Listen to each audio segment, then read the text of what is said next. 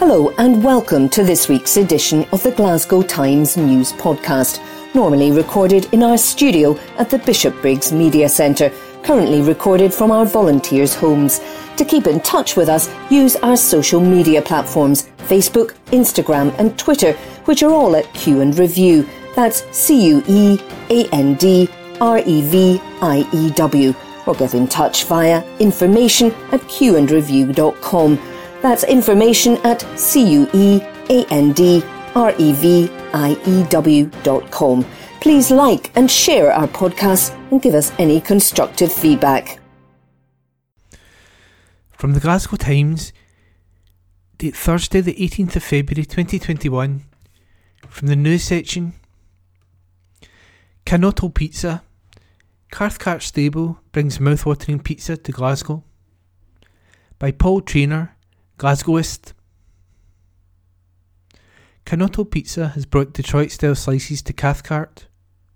Dominic Morton dreamed up the business weeks before the first lockdown hit and has persevered to provide a local collection service that is winning over new customers. "I'm a home cook really. My hobby has taken over my life," he says. After giving up alcohol, he found there was a void in his social life and boredom set in. He started making dishes in the kitchen to pass the time and always seems to circle back to pizza. "I had this image in my head of the first time I tried a pizza when I was younger, and I couldn't find anywhere in Glasgow that would get me back to that taste, so I started making it myself," he says. "I bought a pizza oven and built a shed in the back garden to put it in. This is about 3 or 4 years ago. I started inviting people around and they thought the pizza was really good. Folk would be phoning in to asking to come over. From this modest, improvised Pizza Hut, Dominic began thinking about whether he could start his own business. I was working in engineering and every day I'd be going to my work thinking about making pizza," he says. "A lease for a place in Cathcart popped up that used to be a beauty parlour. It was just a shell of a unit, but it was the space I needed. I signed the lease. Then I went home and told my wife," he laughs. "I had closed my eyes and jumped in feet first. Thankfully, she was very supportive of me making a change." His wife Gillian is now front house at Canotto as the couple take orders by phone Thursday to Saturday. The lease was signed in February 2020 and hospitality closed the next month. They served their first pizza in July last year and have continued from there. The menu includes Detroit pizza and a pizza base that's somewhere between New York and Neapolitan style. Dominic had researched different pizza traditions and was intrigued by the Detroit story. "The slices are made in blue steel pans that we imported from the United States. Sicilian immigrants got the original pans from the local car factories in Detroit, and that's how it started. I like the look of the pizza, with Christmas cheese at the edges, and they taste fantastic. We added it to the menu and that's what people keep coming asking in for, so we ordered more pans. Current favourite toppings include fennel salami, Kalamata olive with buffalo mozzarella, Laganga sausage or pepperoni with spicy honey." Dominic and Gillian are at 8 Margarata Buildings, Cathcart, G44 4EE. Telephone orders are on 07907 738 607. And that piece was by Paul Traynor. From the Glasgow Times, date Thursday the 18th of February 2021, from the news section. Fury after Celtic Park alarm set off at 6 a.m. Exclusive by Lauren Gilmore, Facebook community reporter.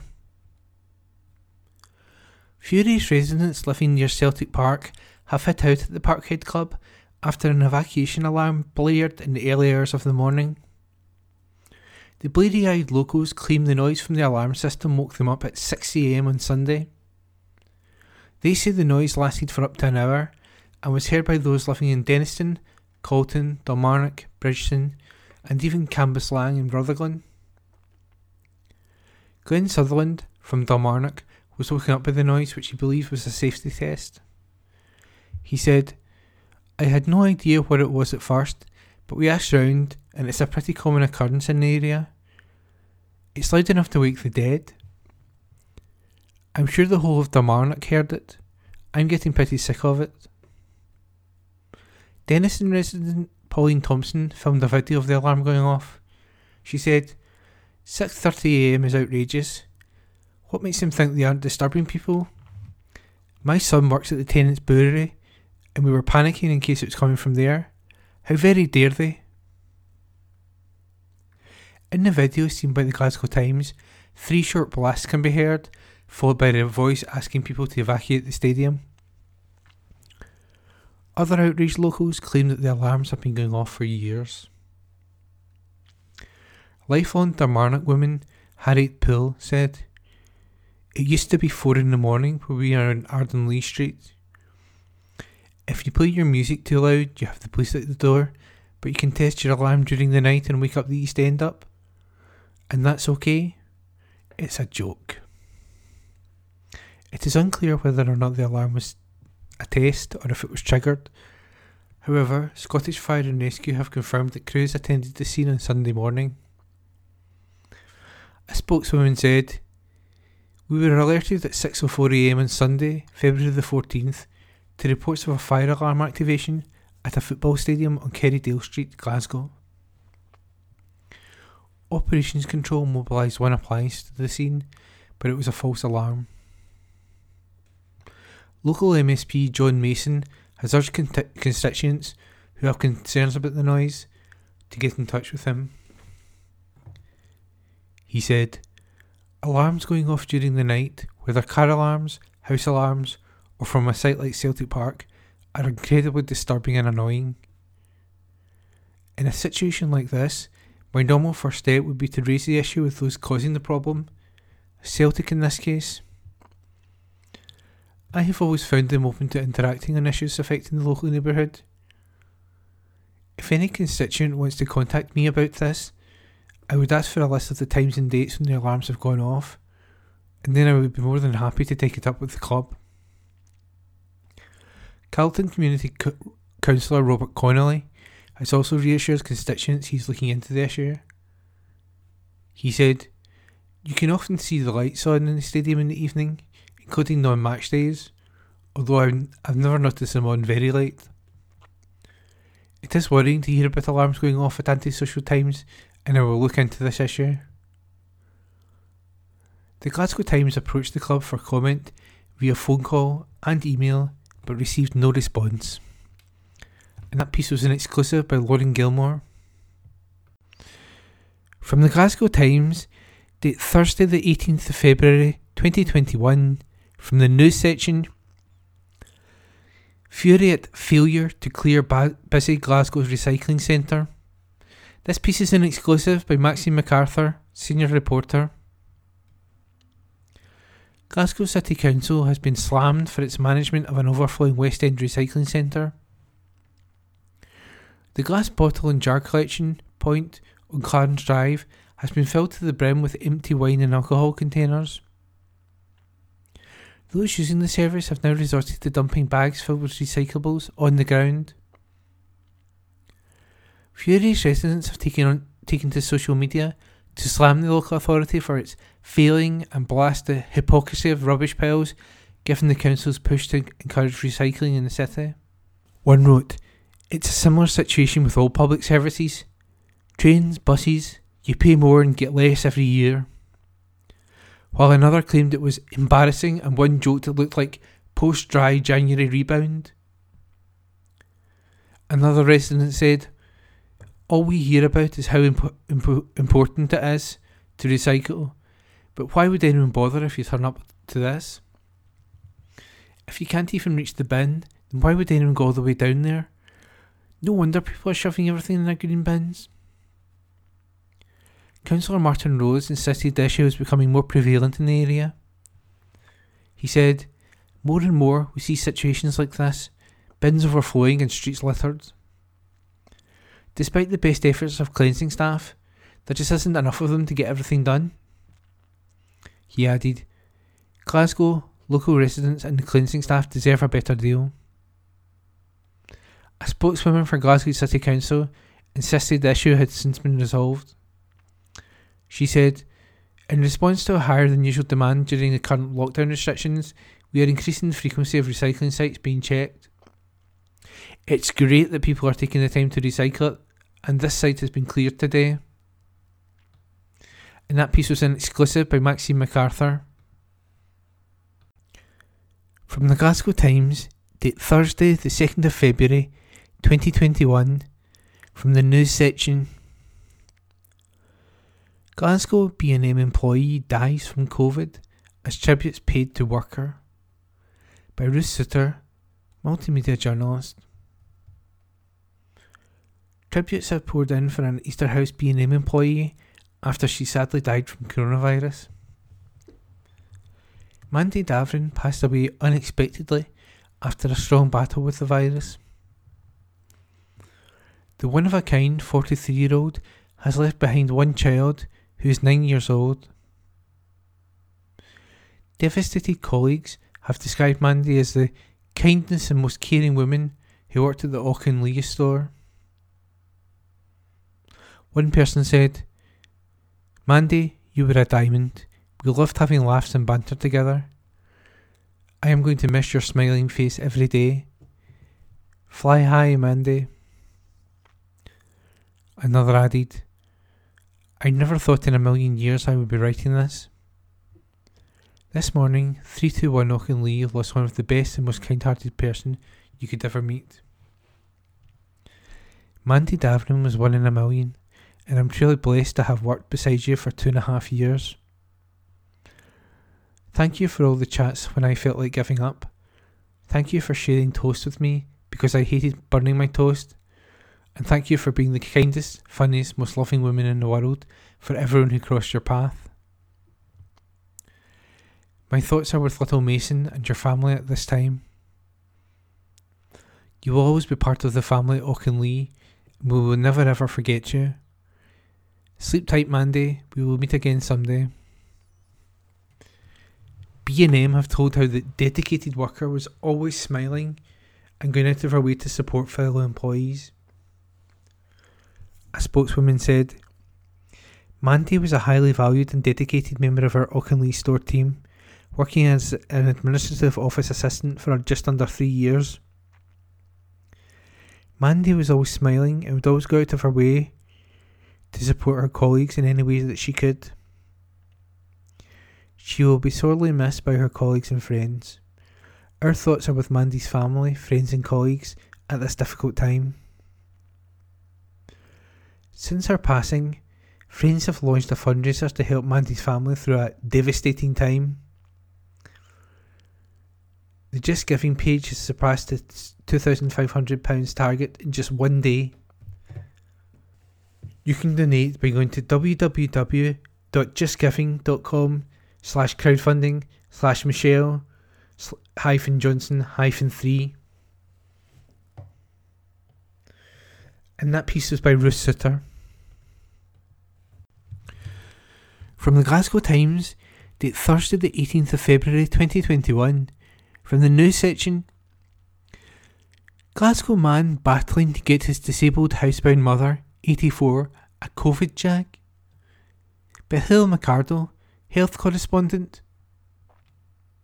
A Glasgow man who is still trying to secure a COVID vaccine for his 84-year-old mother says too many housebound patients are falling through the cracks. John Gillespie contacted the National COVID Helpline over a week ago, on February the 11th, but has had no word about an appointment for his mother, Sarah. Mrs Gillespie, from Royboyston in Glasgow, is disabled due to sciatic nerve damage and chronic inflammation around her spine, which means she needs a walking aid indoors. She also suffered brain damage in 2019 as a result of delirium caused by low sodium levels. Mr Gillespie, who is his mother's main carer, said a district nurse had arrived unannounced at his mother's house around 3 weeks ago when she was home alone. He said, "Because of my mum's mental health state, she doesn't usually open the door to anyone. It's only me who comes in and out. If it was the vaccination team, they didn't phone in advance or anything, and then they just disappeared. It's not really wise to open the door if you're elderly and you don't know who the person is. If they know that someone has mental health difficulties, they really should pre-warn them or their carer that they're coming. If they just walk away and don't come back, it's not very well thought through. There might be hundreds falling through the cracks like this. Mr. Gillespie, 60, contacted the National COVID Helpline last Wednesday, but the call handler said they had no record of Mrs. Gillespie and would have to pass her details to NHS Greater Glasgow and Clyde. He said, "They said there was nothing they could do, and the health board would get back to me in 72 hours at most, but I haven't heard anything." After also contacting his mother's GP surgery in Bishopbriggs, he was told that she could be immunised at their final vaccination clinic on Friday, February the 12th, if he was able to bring her into the practice. However, snow and ice on his mother's street made it impossible for him to get his car close enough to her home so that she would be able to walk out to their vehicle. Mr. Gillespie added, "It's going down to the lower categories now, and she's been bypassed, fallen through the net somehow, and nobody is taking responsibility."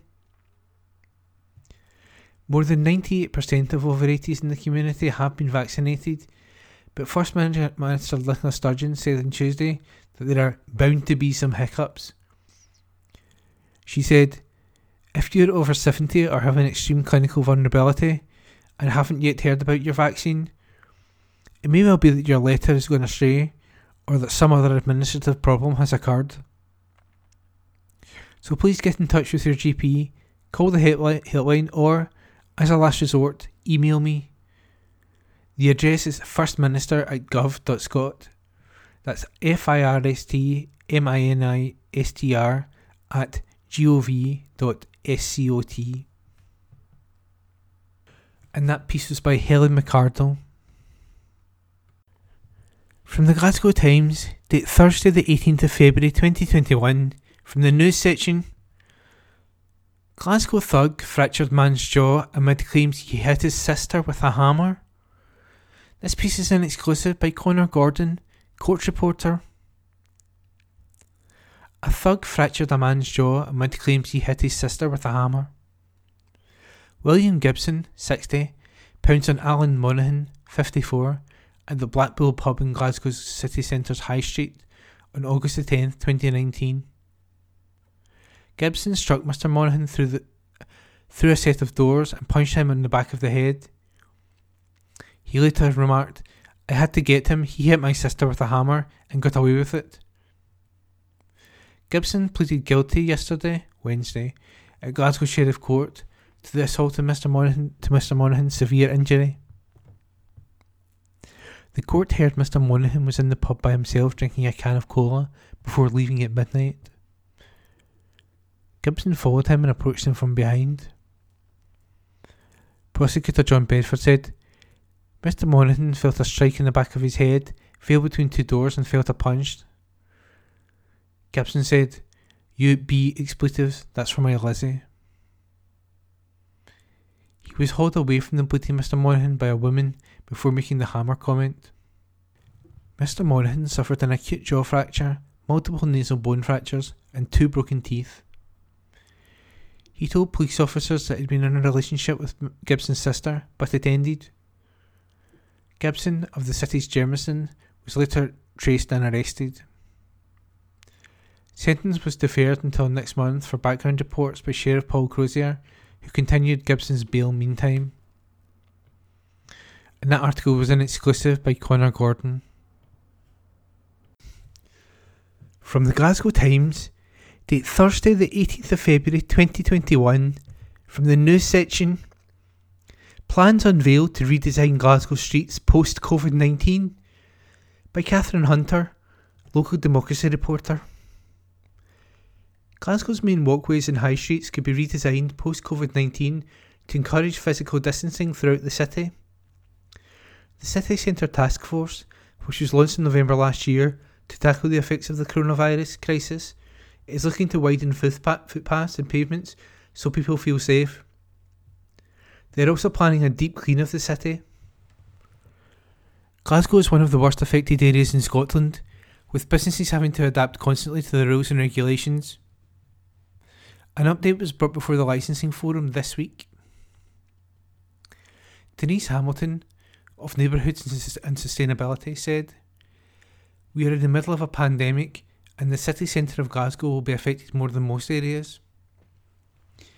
We felt that as we started to see restrictions easing last year, that there were still a number of challenges for the sector and businesses operating in the city centre to recover from the pandemic. In November, we were asked to establish a task force. Many of us will know that even if your business was permitted to open during the summer, we didn't have the footfall in the city centre, which meant businesses didn't reopen even though they could. The task force aims to provide city leadership and support to other businesses throughout the pandemic. It is developing an action plan and a lessons learned assessment to future-proof Glasgow against further pandemic lockdowns and other restrictions which negatively impact the city's economy and the lives of its citizens." Ms Hamilton continued, "We have a challenge to get people back into the city centre and feeling safe again. That will be a key part of our recovery. There is no doubt that COVID has had a change or made changes to the way people feel and interact within the city centre. It is our job to look into that. We started the group in November and we are already frustrated. It has been difficult to implement the ideas we had. We have managed to take the red and white barriers away from the city centre so it doesn't look like a racetrack, and we're now trying to procure various different measures to widen footpaths and create permanent solutions that will encourage social distancing. How do we plan ahead? How do we plan for Christmas? We are pushing the Scottish Government to listen. The aim is to create a two-way conversation between the businesses sector and the City Council and to address some of the walls that have been built up over the years. We are keen to keep the conversation going." Donald MacLeod, garage and cat house owner, added, "There seems to be a lack of understanding and creation of a roadmap to recovery. It is up to this group to keep pushing and asking these questions. We've got COP26 at the end of the year. Are we just going to open up the week before? I hope not. We need to find out." And that article was by Catherine Hunter. You're listening to the Glasgow Times as published on Friday the 19th of February 2021. News. COVID Scotland. Sir Billy Connolly receives second vaccine dose by Ruth Souter, multimedia journalist. The Big Yin has received his second dose of the coronavirus vaccination. Sir Billy Connolly joked after his appointment, "We jab, nae bother." His wife Pamela Stevenson posted an image on social media of Sir Billy wearing a mask with his sleeve rolled up as he received the vaccine. Alongside the image she wrote, "Billy just had his second COVID-19 vaccination. We waited our turn and received them at our local Publix supermarket. So relieved he has some protection now," he said, "We jab, nae bother." He received his first jab on January the 22nd. Sir Billy, who lives in the US, was diagnosed with Parkinson's disease in 2013 and retired from live performances 5 years later. He recently told the PA news agency he feels happy in his skin after making the obvious decision to retire following his diagnosis. Other famous faces to have received the vaccine include actress Dame Judi Dench, broadcaster Sir David Attenborough, actor Sir Ian McKellen, Great British Bake Off judge Prue Leith, and entertainer Lionel Blair. Hollywood star and former California Governor Arnold Schwarzenegger also shared a video of him receiving the jab last month. You're listening to the Glasgow Times as published on Friday the 19th of February 2021. News. Tollcross Road, derelict to be transformed for takeaway and new homes, by Catherine Hunter, local democracy reporter. Derelict land in Glasgow's East End could be the new home of 6 new residential flats and a hot food takeaway store. A planning application for the space at 1042 Tollcross Road has been submitted to the City Council bosses for consideration. If successful, it will include 2 commercial units, as well as the apartments over 4 storeys, like the buildings already situated along the street. Neil Rothney Architecture will provide parking for the properties to the back of the site, which will be accessed through a pend on the west side. Extra spaces will be included, even though the accommodation has access to public transport. Access to the flats will be separate from the downstairs shops, with dedicated areas for cycle storage and recycling bins. A small terraced area will be provided to the first floor, which would provide a level of open area for all residents to use. The aim is to allow clothes to dry as necessary. Juliet balconies will also be developed to the second and third floor flats and will be accessed through the living room.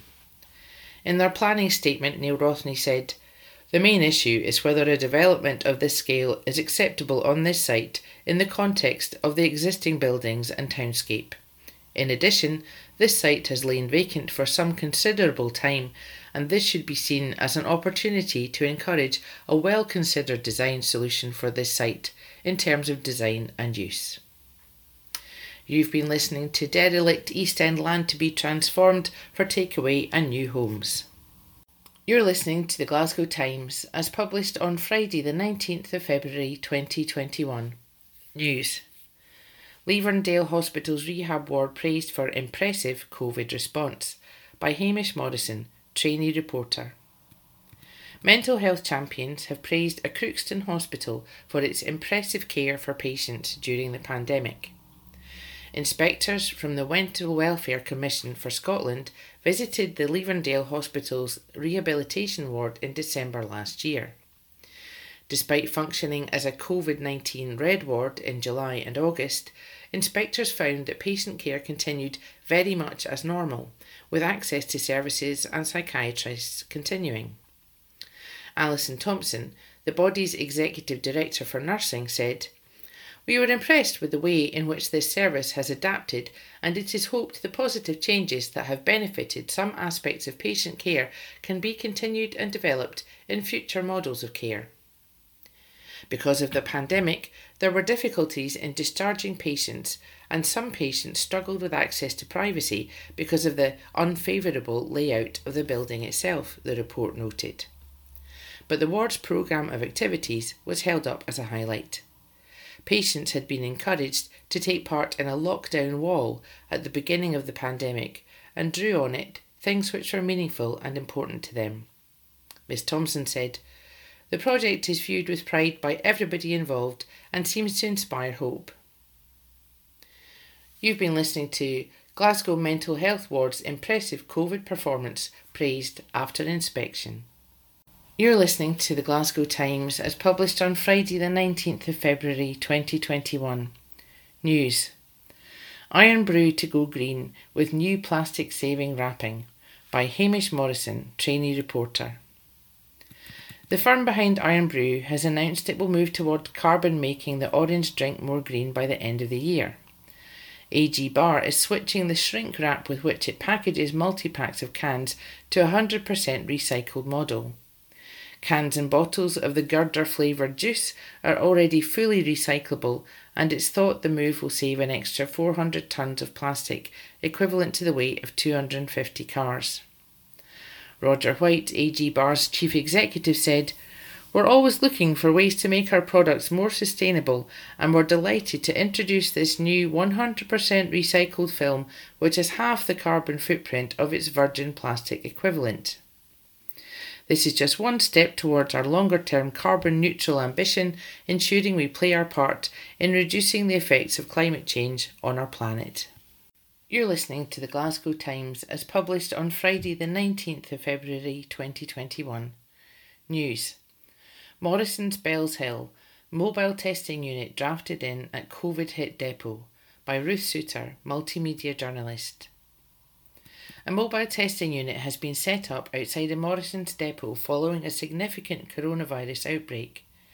Test and protect teams are also working to identify close contacts of those who have tested positive, for the virus at the Bellshill facility. Although the numbers are not confirmed, the mass testing facility has been established outside the unit by Scottish ambulance teams to prevent any further transmission of the virus. NHS Lanarkshire confirmed a number of workers are currently having to self-isolate at home. Dr Femi O'Sheen, NHS Lanarkshire consultant in public health medicine, said, NHS Lanarkshire's Test and Protect team has carried out contact tracing after individuals at XPO Logistics in Bellshill tested positive for COVID-19. They are currently self-isolating at home. NHS Lanarkshire is working closely with North Lanarkshire Council and the company with regards to the cases and has now contacted all appropriate close contacts. These individuals are being told to self-isolate. A mobile testing unit has been brought in to support other additional measures put in place to help reduce the spread and transmission of COVID-19. To respect and maintain confidentiality, it is not possible to release any further information at this time.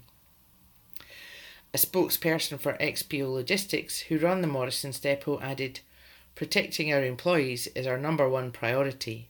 We're working closely with the local authorities, including NHS Lanarkshire, for the track and trace, while adhering to all local and Public Health Scotland guidance to ensure the appropriate health and safety measures are in place. You've been listening to Mobile Testing Unit drafted in at COVID hit Morrisons after multiple confirmed cases.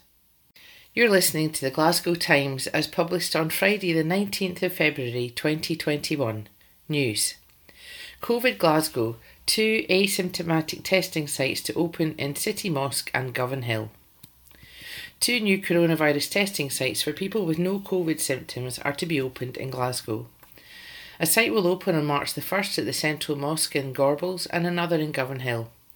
It's part of a phased rollout where other sites will open in the city to identify people with COVID but who have no symptoms so they can self-isolate and help break the chain of infection.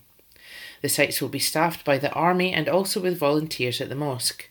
People living in surrounding communities who do not have COVID-19 symptoms are being asked to come forward for tests from March the 1st. Appointments are not needed, people can just turn up and get tested. The centres will be located at the Central Mosque, 1 Mosque Avenue, Glasgow, and at Govanhill Neighbourhood Centre, 6 Daisy Street, Glasgow. They will each be in place for several weeks. It follows a pilot programme where asymptomatic testing sites were set up in December in Dalmarnock and Pollokshields. The new community testing programme is part of ongoing wider asymptomatic national testing, which includes health and social care workers and students. Similar test facilities will be set up in other Glasgow neighbourhoods in coming weeks. Dr Linda de Casticker, Public Health Director for NHS Greater Glasgow and Clyde, said, "We know that COVID-19 is often spread by people who don't have symptoms or they are so mild they do not recognise they have the infection. Asymptomatic testing enables identification of infection so that people are not spreading the infection to their families, work colleagues or the wider community as they go shopping or exercising. This has the potential to reduce spread overall. That means we will be more likely to be able to reduce restrictions more quickly." Councillor Susan Aitken, leader of Glasgow City Council, said, "I would encourage people not displaying COVID-19 symptoms to volunteer for a test where asymptomatic testing centres have been set up in our local area. The test results will help to detect the virus and limit its spread in our communities." Free testing continues to be available to anyone with COVID symptoms. Anyone with a fever, new continuous cough or loss of or change in taste or smell should isolate straight away and book a test at nhsinform.scot/test-and-protect or by calling 0800 028 2816. People who test positive will have to self-isolate for 10 days or longer if fever persists. Anyone asked to self-isolate who needs support can phone the National Assistance Helpline 0800 111 4000 or text phone 0800 111 4114 from 9am to 5pm Monday to Friday. The helpline can also advise people about eligibility for the self-isolation support grant.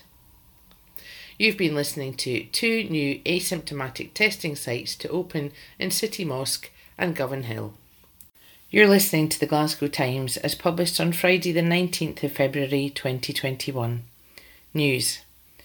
Avanti West Coast to donate £93,000 worth of food to homeless by Ruth Souter, multimedia journalist. A local train provider has vowed to deliver nearly £93,000 worth of surplus food to people in need.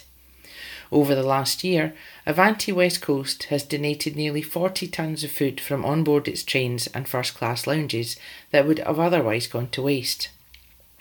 The rail company will join up with local charities, food banks and other organisations in Glasgow to distribute items of food including eggs, olives, crisps, fruit, sandwiches, soft drinks and porridge. The Marie Trust, who have received packages from the operator, said donations allowed the charity to provide a variety of meals to the vulnerable. Francis McKinley, Chief Officer of the Marie Trust, said, "The donations we received from Avanti West Coast was incredible. It enabled us to provide a variety of meals to homeless and vulnerable house individuals during the pandemic who otherwise would have really struggled to have any consistency in their diet. The food we received went out the same day we received it, as we had over 90 plus people experiencing food poverty and insecurity presenting to the Marie Trust for assistance daily. Without this invaluable support, we would have struggled to provide a balanced diet and meet the demand placed upon us to provide food provisions to homeless people and people in vulnerable houses who were shielding." You've been listening to Train Provider pledges to donate £93,000 worth of food to homeless. You're listening to the Glasgow Times as published on Friday the 19th of February 2021. News. M8 crash. 2 in hospital after crash involving lorry and van by Ruth Souter, multimedia journalist. 2 people were taken to hospital after a crash along the M8 involving a lorry and a van. A 999 response attended the scene at Junction 17 on St George's Cross on Wednesday afternoon. 2 women, aged 22 and 26, were taken to the Glasgow Royal Infirmary for treatment. Inquiries into the incident remain ongoing. A Police Scotland spokesman said, "Officers were called at 5:15 p.m. to a report of a crash involving a car and a lorry on the M8 at Junction 17, Glasgow. 2 women, aged 22 and 26, were taken to Glasgow Royal Infirmary for treatment for apparent minor injuries. 1 vehicle was recovered and inquiries are ongoing." From the Glasgow Times, date Monday the 22nd of February 2021, from the news section. Carol Forrest, Senior Glasgow City Council boss, takes voluntary redundancy. By Stuart Patterson, political correspondent. The solicitor to Glasgow City Council is taking voluntary redundancy, prompting a restructure in the Chief Executive's department. Carol Forrest, 52, who is also Director of Governance and is effectively Deputy to Chief Executive Anne-Marie O'Donnell, leaves the council in April. Ms Forrest helped guide the council through the long-running equal pay episode with a series of court cases and then a final settlement reached with unions and claimants' lawyers. Glasgow City Council leader Susan Aitken said, "Carol is not someone who seeks the limelight, but her contribution to the city over nearly 3 decades has been formidable, and never more so than in overseeing the settlement of Glasgow's responsibilities on equal pay. That was one of the most complex and challenging things I could have asked of officers, and Camera was absolutely instrumental in making it happen. The actual post will not be filled, but a restructuring will take place to manage the vacancy." Anne-Marie O'Donnell, Chief Executive,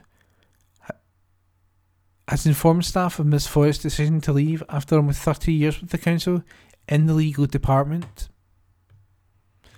And that piece was by Stuart Patterson. From the Glasgow Times, date Monday the 22nd of February 2021, from the news section. Coronavirus Scotland. Vaccination linked to substantial reduction in hospital admissions, by Helen McCardle, health correspondent. Vaccination has been linked to a substantial reduction in the risk of COVID-19 admissions to Scotland's hospitals, landmark research suggests. The study is the first to describe across an entire country the effect of the Pfizer and Oxford AstraZeneca jabs in the community on preventing severe illness resulting in hospitalisation. Previous results about vaccine efficacy have come from clinical trials.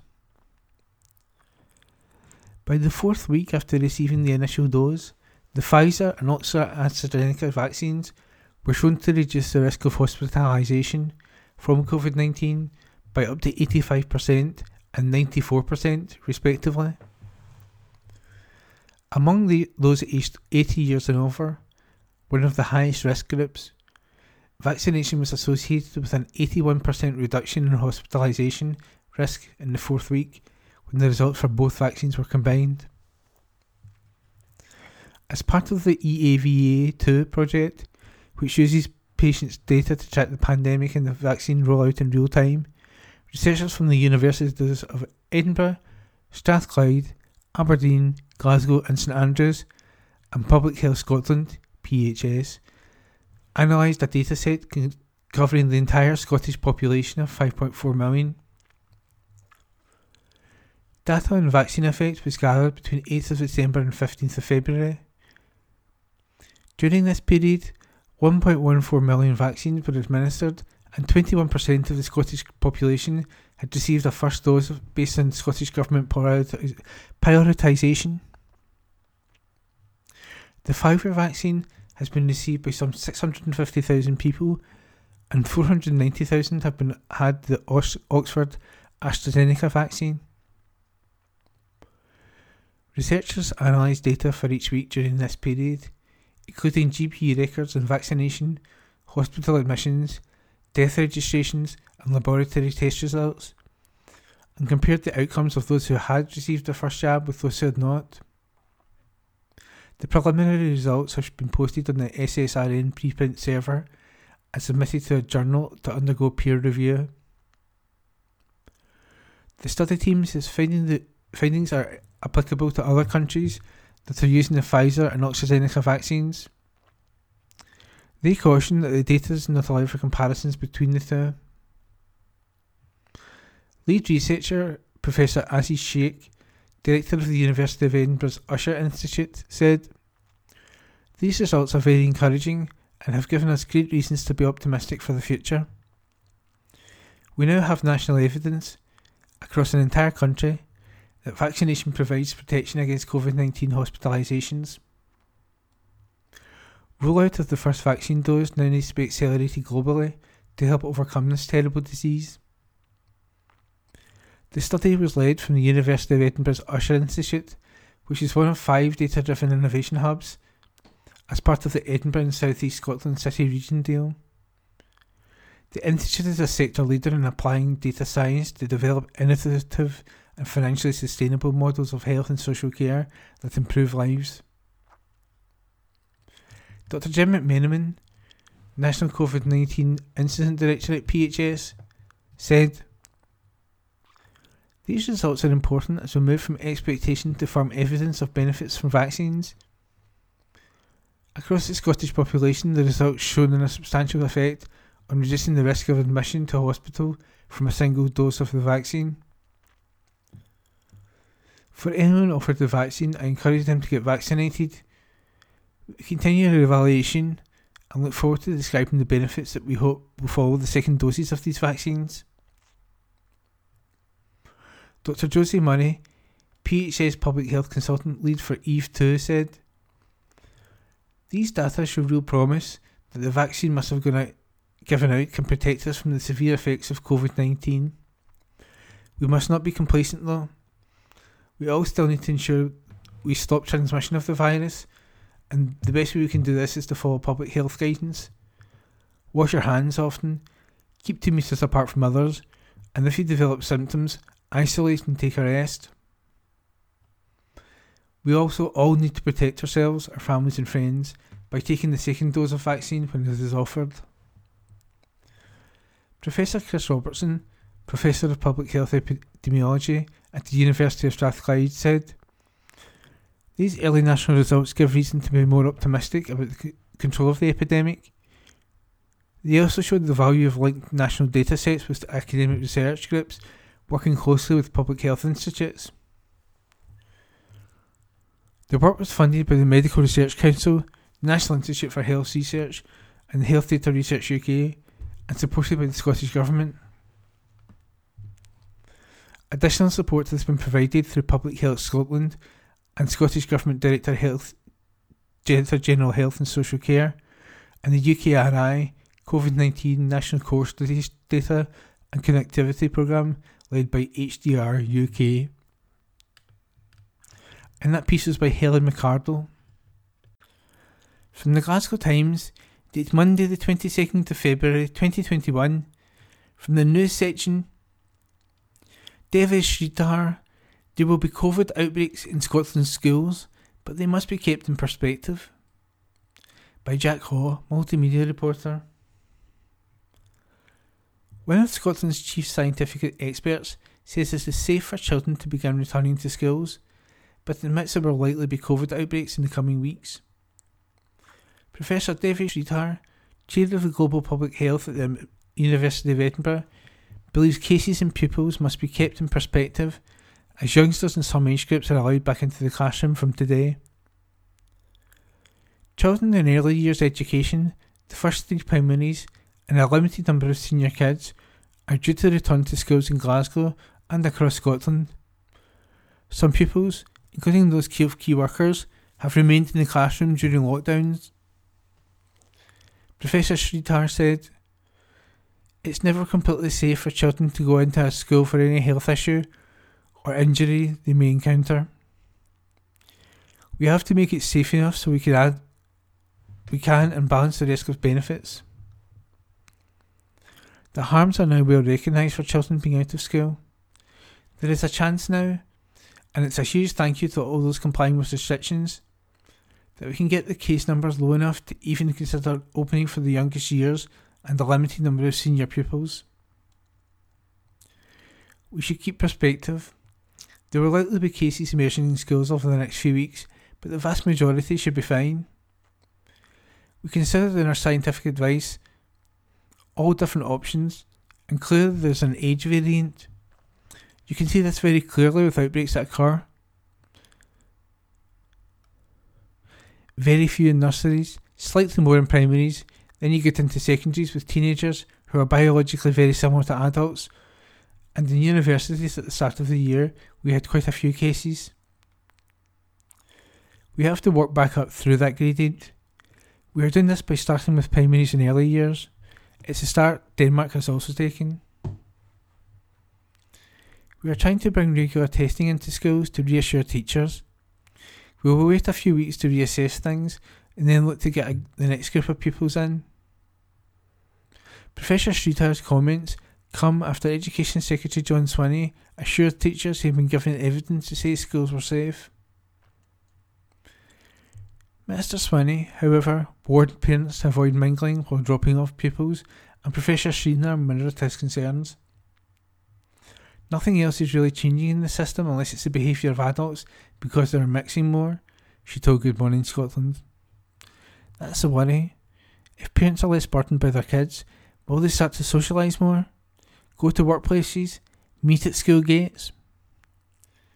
We have to get through this period with calm heads, and we need perspective when people see headlines and outbreaks." And that article was by Jack Haw. From the Glasgow Times, dated Monday the 22nd of February 2021, from the news section, Glasgow Barns, Community Orchestra pick up prize at National Ceremony, by Heather Carrick, Facebook community reporter. A Govan-based orchestra group has been awarded a prestigious community award in a national ceremony. The Glasgow Barns picked up a prize for creative regeneration at the 2020 Surf Awards. The group, who are currently run by musician Paul McAllen, and service governs artisan residents, has been established in the area for the past 5 years. They thank partners including Govan High School Music Department and Govan Thriving Place. The Glasgow Barns won alongside groups across the country, such as the Tanna Hill Centre in Paisley and Street League Head Body Future, which operates nationally.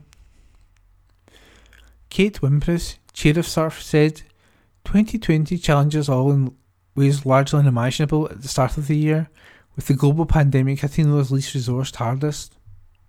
Surf's key objective is to improve the lives and opportunities of residents in Scotland's disadvantaged communities, with their annual awards recognising and rewarding best practice and innovation. In the strangest of years, it is fitting the awards highlight responses to COVID-19 alongside ongoing regeneration efforts. Since commendations to this year's nominees and winners facing unprecedented times head on, and to the judges for bringing their enthusiasm and expertise to the table, virtual it has to be. The Surf Awards, which should normally be presented to winners at Glasgow's Grand Central Hotel, handed out the awards digitally at a special online event.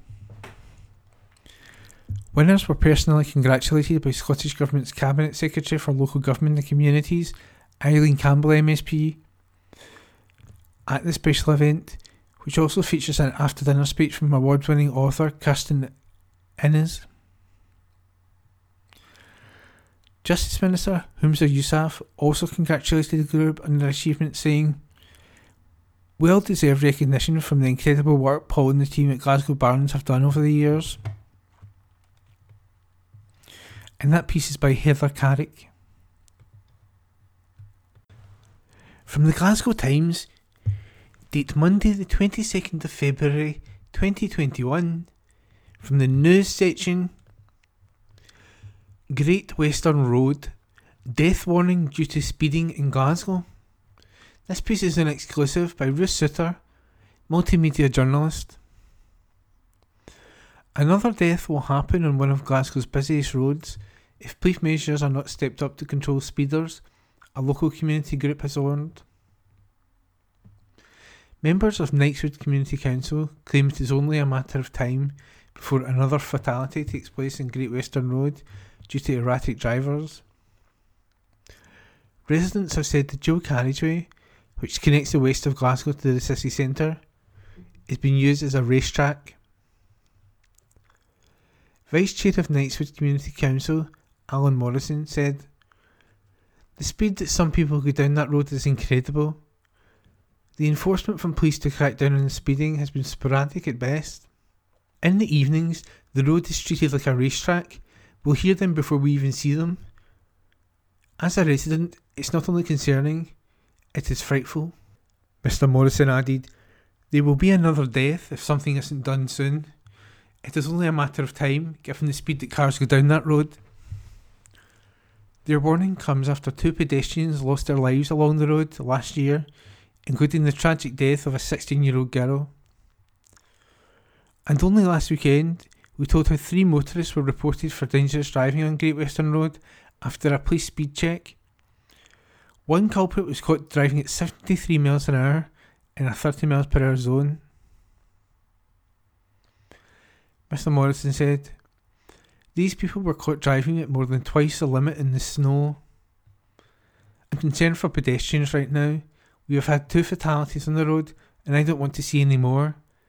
People will keep taking chances until someone is dead.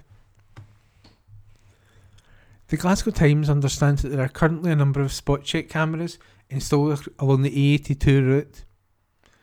Knightswood Community Council are, however, calling for these devices to be replaced by average speed cameras.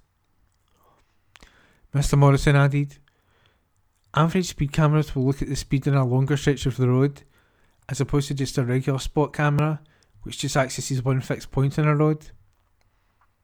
They only measure the speed of one point, so really, they're only good for places such as schools. The long distance cameras have worked elsewhere, and I'm sure they would solve the ongoing issue here. The police are limited in what they can and cannot do. They're only effective if they catch the people in the act. He added, As well as a lot of youth, there is quite a lot of elderly people in Knightswood who often take a while to cross the roads, and with that, there's a fair amount of road to cross over in the area just to get from A to B. I just don't want to see any more people dead. The Glasgow Times has approached Safety Camera Scotland for comment, and that piece was an exclusive by Ruth Sutter. From the Glasgow Times, dated Monday the 22nd of February 2021, from the news section, Holyrood election could trigger supermarket-style queues, by Stuart Patterson, political correspondent. Queues outside polling stations, like outside supermarkets, could be necessary in the Holyrood election in May unless there is a big increase in postal voting. In Glasgow, it is estimated that postal votes will need to treble to avoid the need for queues forming outside stations. The election in May is planned to go ahead, but there will be hygiene measures and physical distancing is likely to be in place. Glasgow's returning officer, Anne-Marie O'Donnell, said it would be similar to going to the supermarket. To reduce the prospect of queues, which might put some people off voting, people have been asked to consider a postal vote and to apply for one now. The need for distancing means that there will likely be fewer staff in polling stations, which could mean the voting process is slower. Ms O'Donnell has said election staff would ensure it is safe to vote, and that could mean queues. She said, "We will make sure it is safe to vote in person. There will be hygiene and social distancing measures in place that mean it would be no different to going to the supermarket. However, the process might be a little different and take a little longer. It's possible you might have to wait or even queue outside at busy times. That's normal in some countries, but we don't have a culture of waiting in line to vote. Higher rates of postal voting would go a long way to offsetting the impact of social distancing measures and any hesitancy among voters." In Glasgow, there are currently 64,000 of Glasgow's 475,000 electors who are registered to vote by post. It is estimated that around 40% across Scotland could be motivated to vote by post, which would help remove the chance of queuing up. To get to 40% in Glasgow, there would need to be another 124,000 added to the postal vote. It is possible to register to vote in person up till the Monday, April the 19th. Applications for absent votes must be received by 5 p.m. on Tuesday, April the 6th. Ms O'Donnell said that would be a huge undertaking at any time and asked people to apply now. She said, "The worst case scenario is that people leave it late and we just don't have the time to iron out any mistakes in applications. My advice to anyone who thinks they might want to vote by post in May is to apply now." For more information, visit www.glasgow.gov.uk/register to vote. And that piece was by Stuart Patterson. From the Glasgow Times, date Monday the 22nd of February 2021, from the news section, Ibrox land to be transformed for new water main system for Glasgow, by Catherine Hunter, local democracy reporter. Derelict land near Ibrox is to be sold by Glasgow City Council to Scottish Water for £115,500, who plan to install a new water main system. The overgrown land at Broomlawn Road, which previously homed the high-rise buildings before being demolished in 2010, will see a new pumping system that connects with the system already in place throughout Greater Glasgow. When complete, the network will enable water to transfer from Glasgow to Ayrshire and vice versa. The site is fully valued at £441,000, but the council share is worth just £115,000. The site, which is co-owned by Glasgow Housing Association and is in the shape of a triangle, faces onto Broomlawn Road, is next to an Esso filling station, and is in close proximity to the junction with Paisley Road West. At its meeting on September 17th, The Contractors and Property Committee agreed to negotiate the land as an off-market disposal to Scottish Water. The company is currently working on the Ayrshire Strategic Resilience Scheme to install new water mains to connect the system in Ayrshire with Greater Glasgow's area network. A pumping station is required on the route, and the subject land had been identified as a suitable and preferred location for the construction and operation of the water pumping station. Rangers Football Club will continue to have the right of access on the land. At the moment, it does not currently exercise this right. If approved, work is expected to begin on the site on March the 31st. A report will be brought before committee this Thursday. And that article was by Catherine Hunter. From the Glasgow Times, dated Monday the 22nd of February 2021, from the news section: shock as Glasgow GP surgery ordered not to use hundreds of COVID vaccines. By Jack Haw, multimedia reporter. A Glasgow MSP has told of her shock after a GP surgery in the north of the city was ordered not to administer COVID vaccinations at short notice. Annie Wells claims more than 200 second doses in the practice were reassigned on Thursday, forcing a number of appointments to be cancelled. She said this left patients confused and upset, including her own mum, Maria, whose March the 12th date has now been pushed back as a result of the late change last week. The 76-year-old received her first jab on January 26th. The Scottish Government insists its vaccination programme is working, and health boards are entitled to remain flexible to deal with the changing circumstances. Ms. Wells said, "For any GP surgery to be banned from using hundreds of vaccines is concerning and bewildering. My mum was due to get her second dose next month, but was told the appointment was cancelled. We are both confused and upset. I have spoken to her GP, who feels the same way.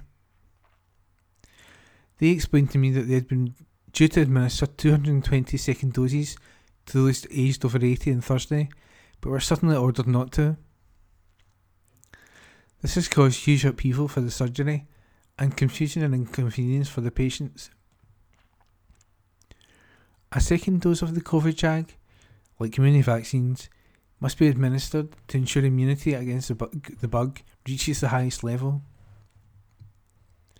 However, Ms. Wells says she sees no reason why the jabs already at the surgery couldn't be used to immunise others with a first dose.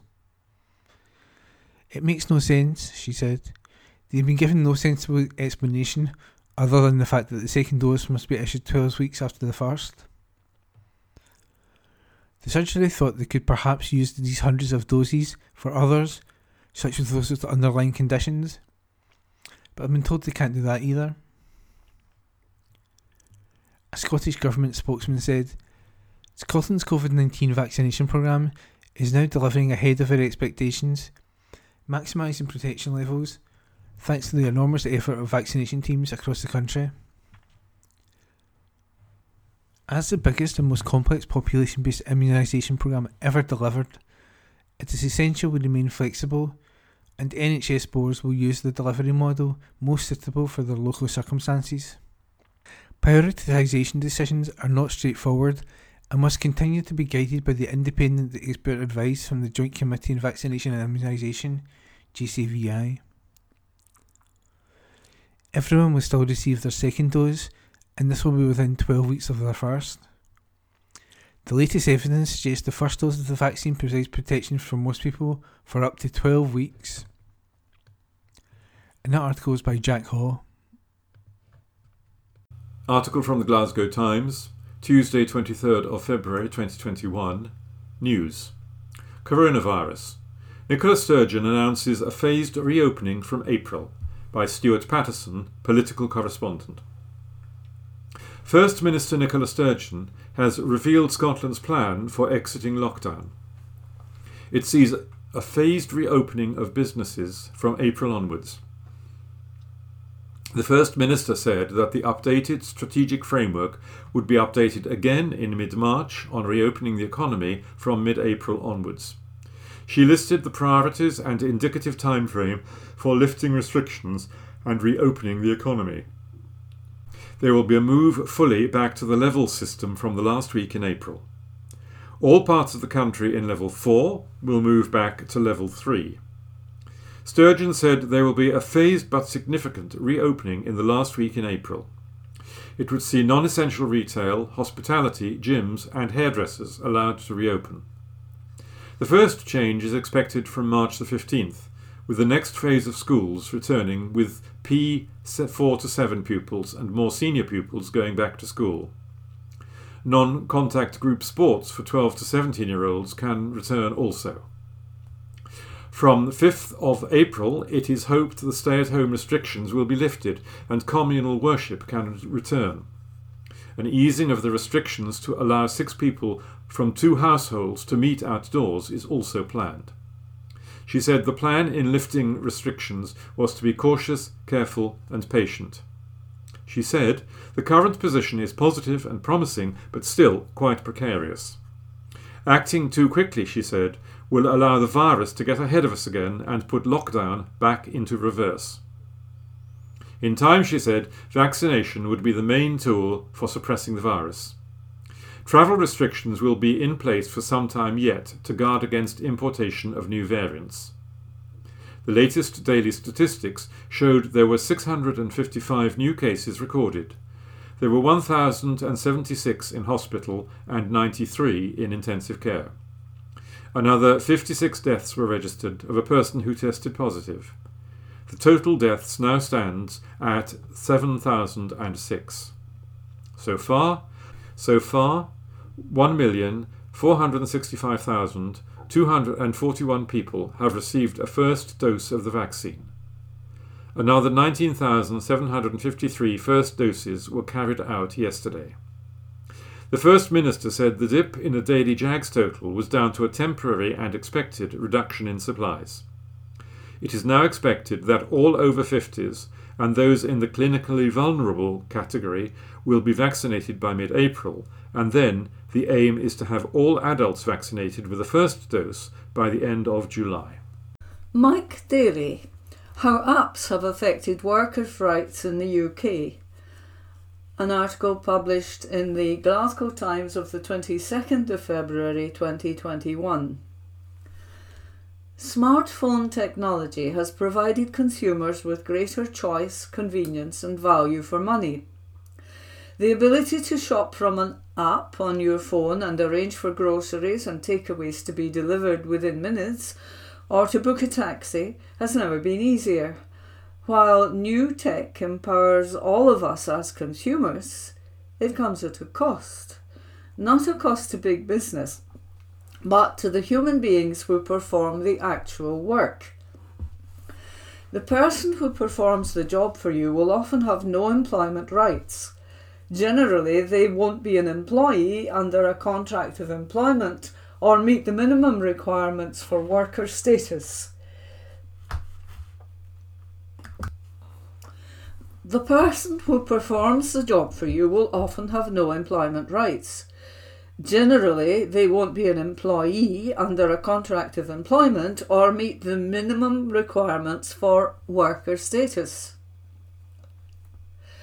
Multinationals have used their economic power to engineer a situation where workers are regarded as self-employed contractors. This minimises responsibility to workers and allows profits to be maximised.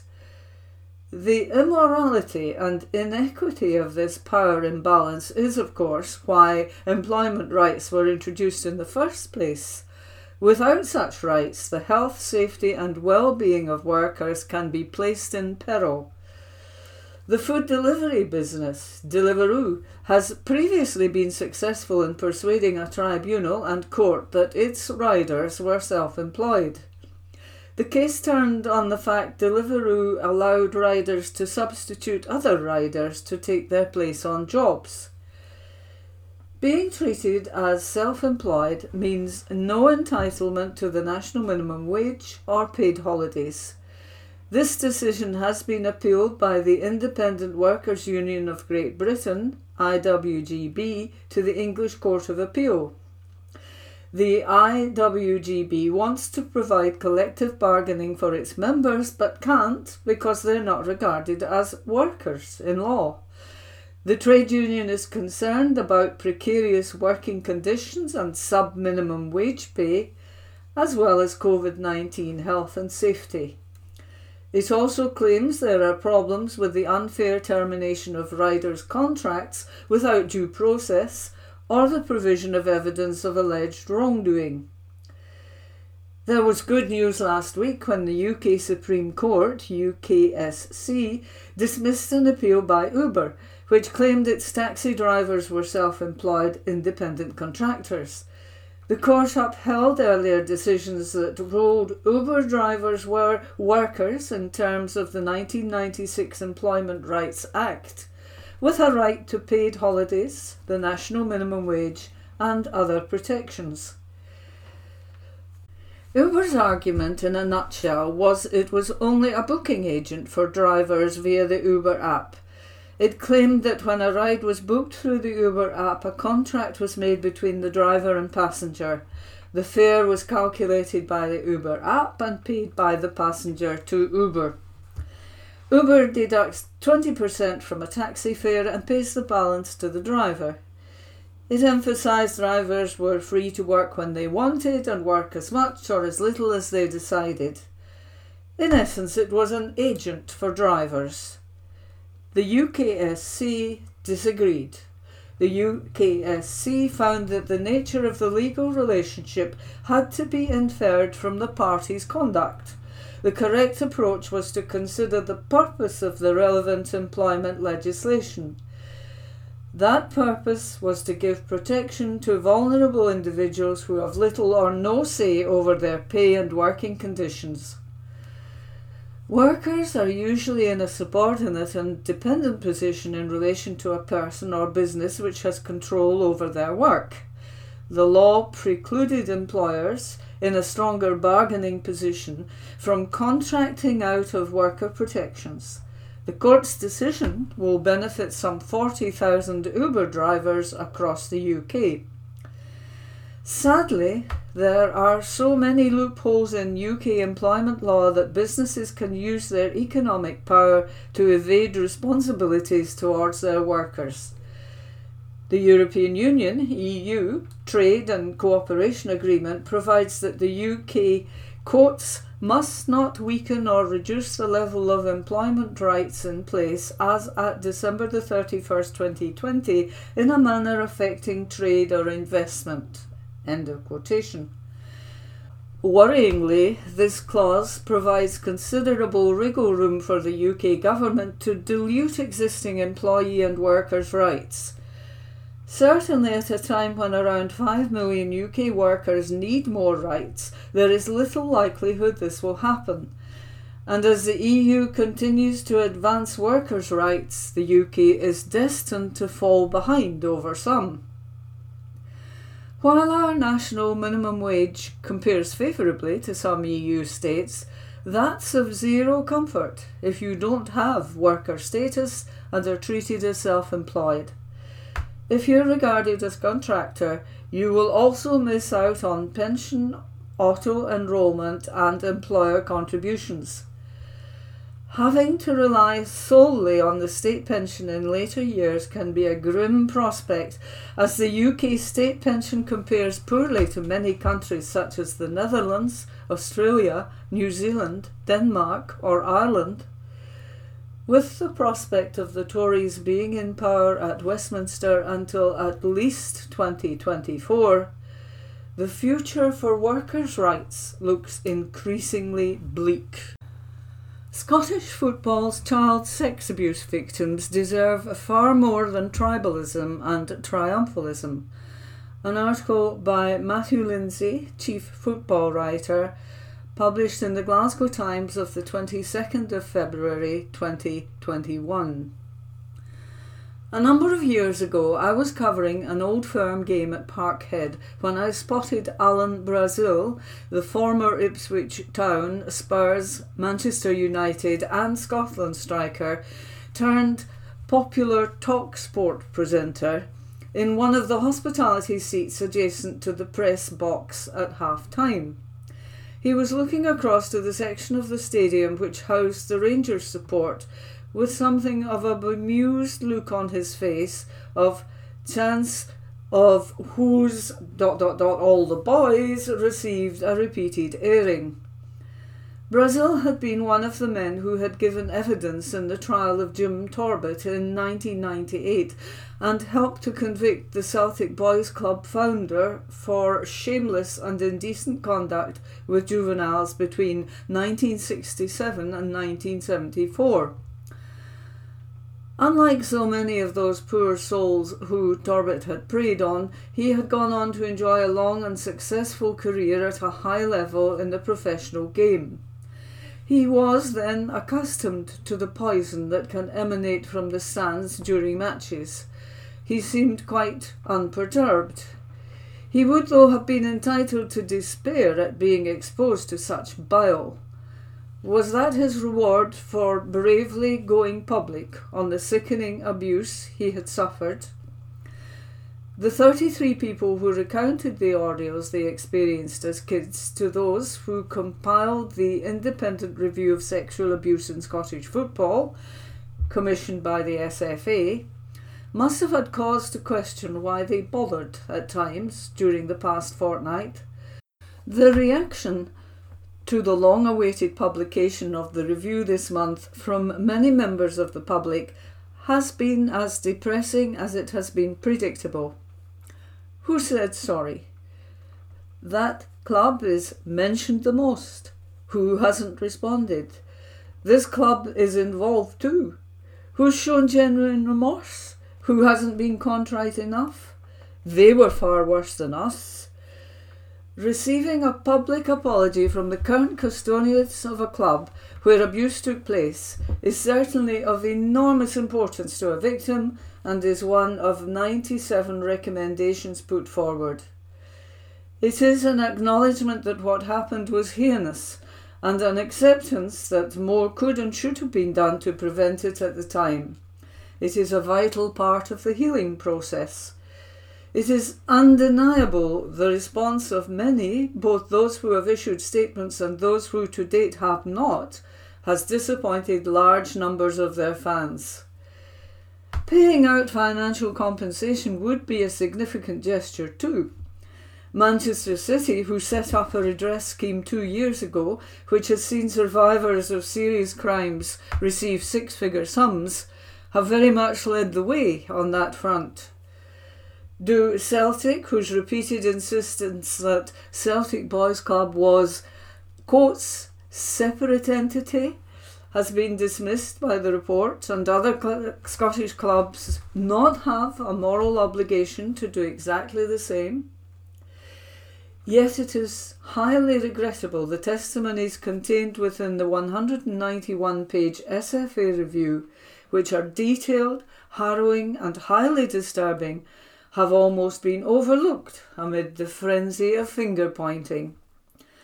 Far more time and energy should have been spent reflecting on the distressing accounts, examining how the perpetrators of the evil acts were allowed to get away with them for so long, considering if the safeguards which are now in place are sufficient, and debating what more, if anything, can be done in future.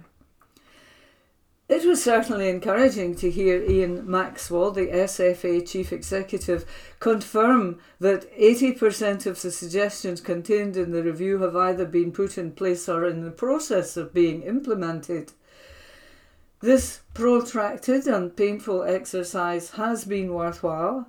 The sport is a far safer place for our children today than it was in years gone by, and will hopefully continue to be so.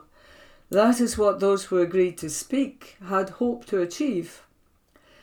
However, for so many to use the findings as nothing more than a stick to beat clubs with is shameful. This issue deserves to be treated with delicacy and compassion, not utilised for one-upmanship and point-scoring. The unbridled glee that has greeted some of the passages has been nothing short of pathetic. Football culture is, of course, unpleasant.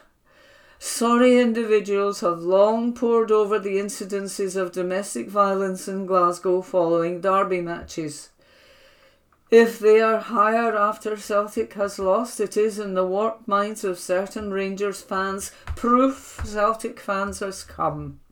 If they are higher after Rangers have lost, it is in the skewed worlds occupied by some Celtic fans evidence Rangers fans are low-life. Tribalism and triumphalism have also been prevalent for some time when it comes to the discussion of historical child sex abuse in Scotland. Weaponising this serious subject is a sad indictment of the lives of those responsible. Is it really too much to ask that petty football rivalries are put to one side and the plights of those who suffered, whose lives have been ruined in many instances, are treated with the reverence they deserve? Article from the Glasgow Times, Tuesday 23rd of February 2021, News. Victory for Rutherglen OAP after 2-year power bill row. Exclusive by Lauren Gilmore, Facebook community reporter. A pensioners' 2-year battle with a power company over a broken radiator timer has come to an end after the Glasgow Times stepped in to help. Margaret McLetchie, 87, has been facing monthly bills of up to £160 since April 2019 after relatives realised the timing clock on her electric storage heaters was slow. Storage heaters are supposed to come on at off-peak times, storing heat and then releasing it throughout the day, which is intended to save on costs. The family claim that the opposite has been happening for the last 2 years, and the radiators have remained on when heating costs more, resulting in huge bills. Dealing with the situation on her behalf, Mrs. McLetchie's niece Gillian Sterling said it had been a nightmare. She said, "The time clock is running slow. When the heating was supposed to be on, it was off because of this. Last week, when we had the snow, the temperature at her house was 12 degrees. She was freezing. It just seems they have been using COVID as an excuse. This just seems like their get-out. They're not coming to people's houses. COVID is getting the blame for everything. We've looked at changing suppliers, but we wanted Scottish Power to fix the issue first. If we changed supplier, Margaret would still have the same issues. It just seems bizarre that she is paying this much." The issue has been ongoing for almost 2 years. The Glasgow Times has been shown records of correspondence with Scottish Power that Mrs. McLetchie and Miss Sterling have kept since then, suggesting that the issue has not been resolved satisfactorily. Miss Sterling claims that Mrs. McLetchie has had multiple visits from engineers who did not fix the issue. As well as that, Miss Sterling has submitted multiple complaints via email that she claims not to have been dealt with. Upon hearing Mrs. McLetchie's complaint, the Glasgow Times contacted Scottish Power about the case. The company sent an engineer out the next day who replaced the faulty timer, and the energy giant has pledged to keep in touch with Mrs. McLetchie to check on the equipment. The family are now demanding answers as to why the issue wasn't dealt with for nearly 2 years. A Scottish Power spokeswoman said, "We're very sorry for the issues Mrs. McLetchie experienced and for the time it took to get these issues resolved.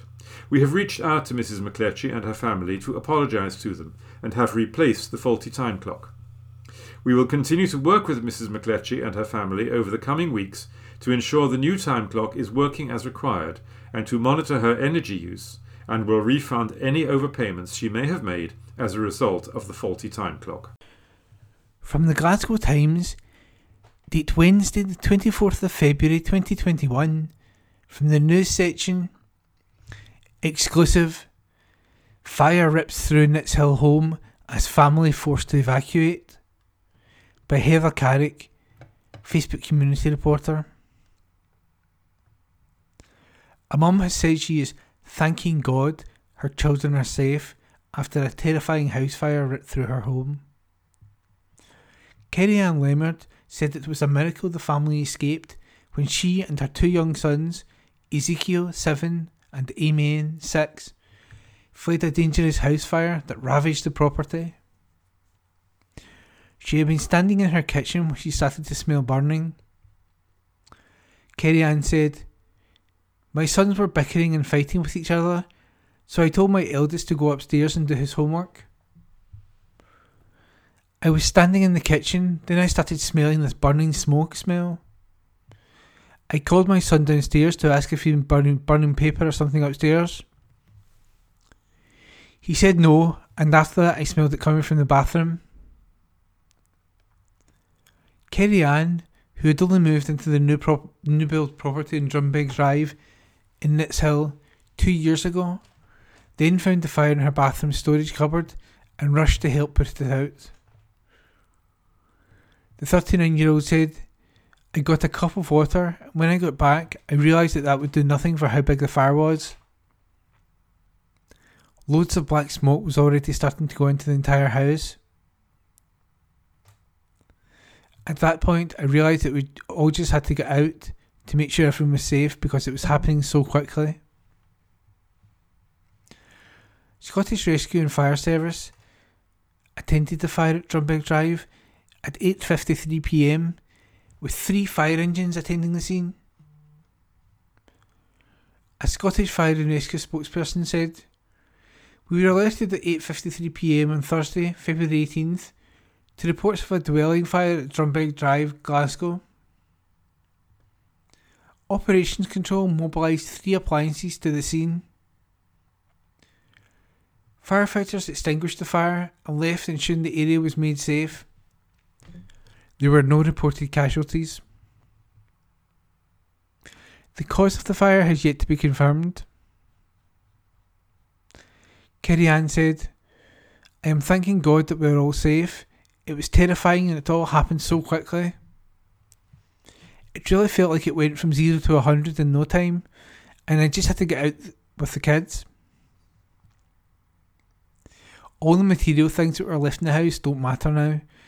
It's just a miracle that we got out." The family have since been allowed back into the property, but it has been severely damaged by the fire, with rooms including the kitchen and bathroom completely destroyed. Kerry Ann, Ezekiel and Amen have moved into her brother's home until another permanent residence is found. Kerry Ann has also thanked the local community for their support in the aftermath of the fire. She said, "The community and neighbours have all been amazing. When we first made it out of the house, a woman passing by helped out with the kids. She put them in her car and gave them blankets to keep them warm. Locals have even set up a GoFundMe page to help support Kerry Ann and the family get back on their feet in the aftermath of the fire. The page has so far raised £820 for the family." She said, "I didn't even know that somebody had set up the page until I was told by a friend. People have been so kind in offering clothes and foods too. Even the local shop has offered us food. The community couldn't have supported us more. Even during the coronavirus, and when people might not have as much as normal, they are still helping us out. There are so many good people in the world. I want to thank everyone who has helped us." And that was an exclusive by Heather Carrick. From the Glasgow Times, date Wednesday the 24th of February 2021, from the news section. Exclusive. Glasgow barber flouts restrictions by visiting homes to cut hair, by Lauren Gilmore, Facebook community reporter. A brazen barber has been flouting lockdown rules by operating a mobile service during the current lockdown, the Glasgow Times can reveal. Operating from a Facebook page called Glasgow Barbers, the hairstylist has been openly advertising his mobile cutting and styling services since February the 9th. In one post, the barber, who would not reveal his name, said, "Hello everyone and welcome to our page and welcome new customers. We are working mobile, we travel to you. We are open from 9am to 10pm. We travel local areas only. If you need any more info, please don't hesitate to message us for a quote.